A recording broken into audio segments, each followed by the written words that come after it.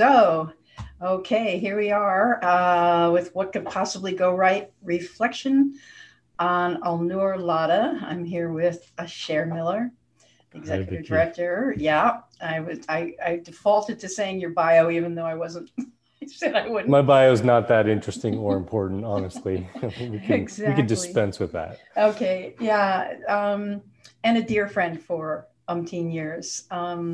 Anyway, on Al Noor, I thought a couple things that were different about um, his commentary. One is that he questioned her whole question, like Yeah, great. I that thought that was was like, great. good job, sir, right from the get go.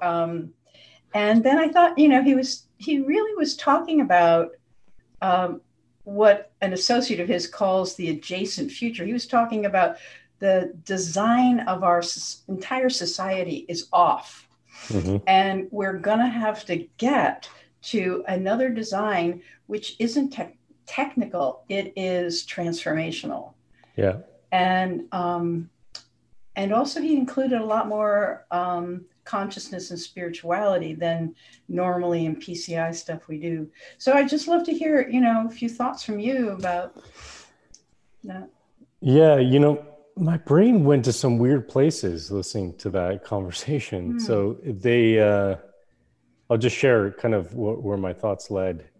If maybe it will be of interest, maybe it'll be of value, maybe it'll just be weird. One thing was, I mean, I really appreciated your conversation. Just, I think talking about some of the sort of the false binary, false polarity, which I think is really important, and a lot of what I spend my time thinking about, and sometimes I even joke internally at PCI about changing our name, to the Messy Middle Institute or something, is that the truth is somewhere in the middle of a lot of these kind of simplistic, binary answers that we hear everywhere. So we hear, for example, that you know, for most people, that climate change is this existential threat. Thank God, but thank God we have all this technology, and all we're missing is just the political will to kind of have a renewable energy future that's going to allow us to continue to progress on the path that we've been on. And Eleanor, I think rightly question, what does progress even mean?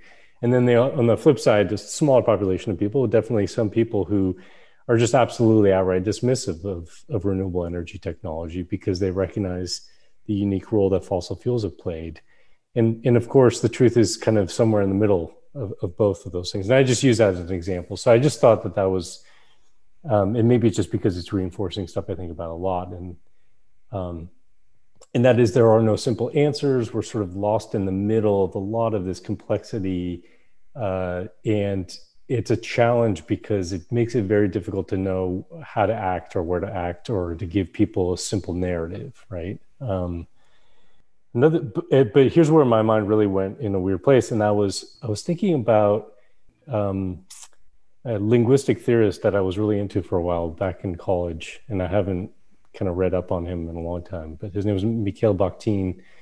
And he had this theory about language that I thought was really fascinating, which was that in a sense, language and words are their own living beings, and they use us to transmit themselves.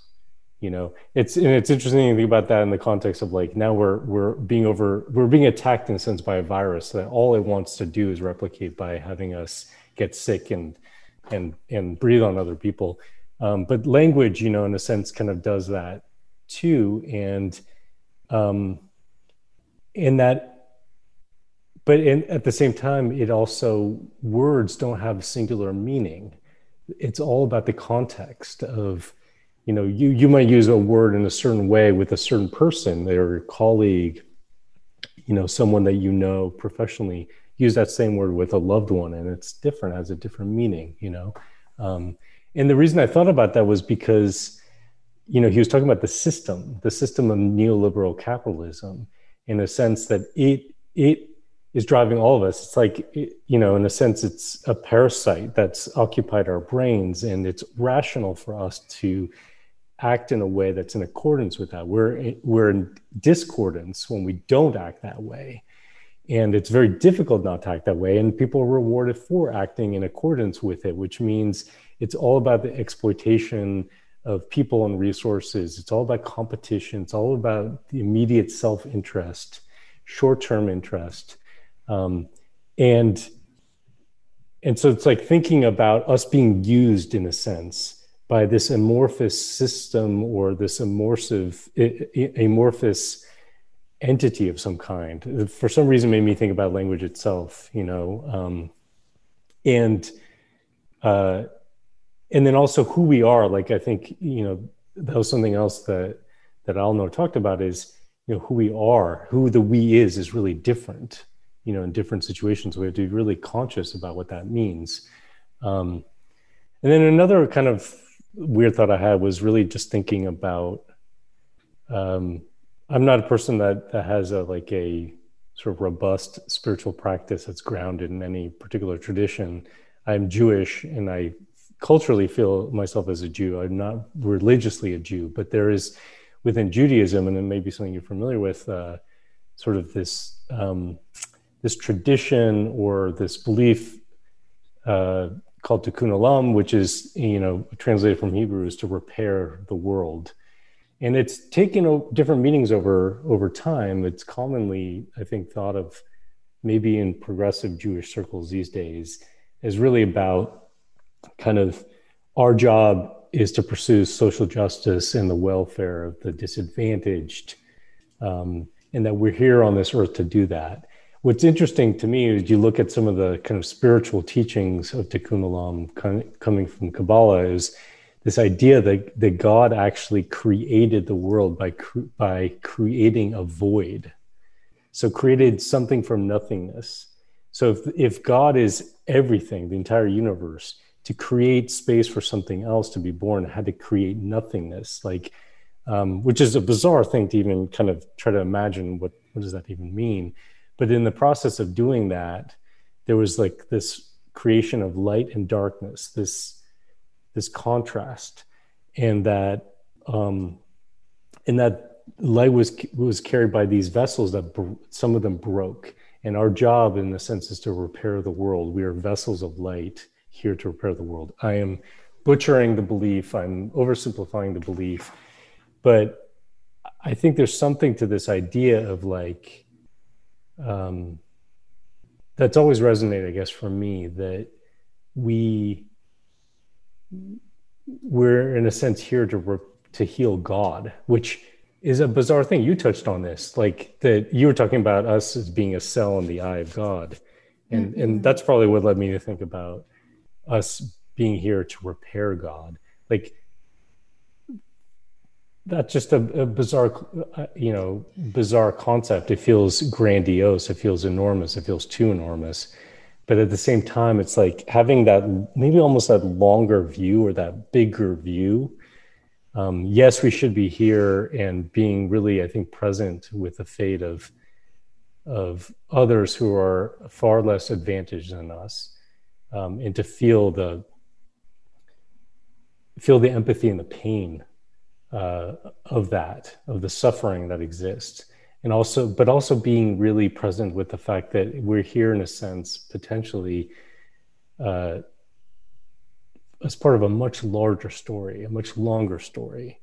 And that this period that we're in, I mean, Alnor talked about it as, and I think you as well, as like a young civilization or in adolescence where we have to grow up. And I think that might be true. It may also be that it's about rediscovering our old, wiser selves, because we have been on this planet for much longer than this, anomalous period that we've been in, certainly since the agricultural revolution, and particularly since the fossil fuel revolution, and that we had known ways of being in the world in the past that maybe we need to rediscover. But that the story is much longer, I think, is something that really stuck with me. And the project being much bigger than just the moment that we're in. Exactly. I concur. And I repairing God, it could be that could be arrogant and grandiose, but it could be the ultimate humility. It sort of could be like an AA thing, like I've gotten myself in a mess, and the mess I've gotten myself into, the self that got myself into it is not going to get me out of it. Yeah. I have to create, and even if I'm allergic to religious language, I have to create something greater than myself in order to heal. Yeah. And in a way, I think what you're saying that you picked up in the Tikkun Olam, which also is a beautiful resonant for me, is that not only is it a longer project that we're in that we will never see the end of, but it is a spiritual or religious or it is a project of soul as well as a project of techniques and policies. And a lot of us are sort of, who really care about things, get down in the trenches of sort of micromanaging but I think that what he gives us for this, What Could Possibly Go Right, is just kind of poking our heads up out of that sort of dogged pursuit of something better, yeah. and just saying, okay, I can relax into this. It's not just me. There's some higher power that I'm participating in. I am a humble servant of that. And I will do what I can as I can, and love, actually, the quality of love inside the work I do is actually makes a huge difference. Yeah, it's somehow juggling, again, back to that false binary and polarity. It's somehow recognizing the long story that we're in, and still be very present in the moment, because there are injustices, there are demands upon us right here and now that we cannot ignore. But we also have to, I don't know if it's about preserving ourselves, but to keep in mind that even if we have one small victory or one small defeat, the real outcome will not be known or told, for potentially millennia, Exactly. Well, okay, here we are in our little pinpoint of time, grappling together. And I think actually the important thing is that we're grappling together. I think a lot of this is that it's not an individual singular project. It's a project of time and also of communities. So I appreciate you bringing these voices in. Really appreciate you doing this series. Sure. And more to come, and I've got an eclectic networks and interests. So, we're going to go lots of different places. I'll be places. tuning in. That's for sure. Okay. Thank you so much, Asher. Thank you, Vicki. Yeah.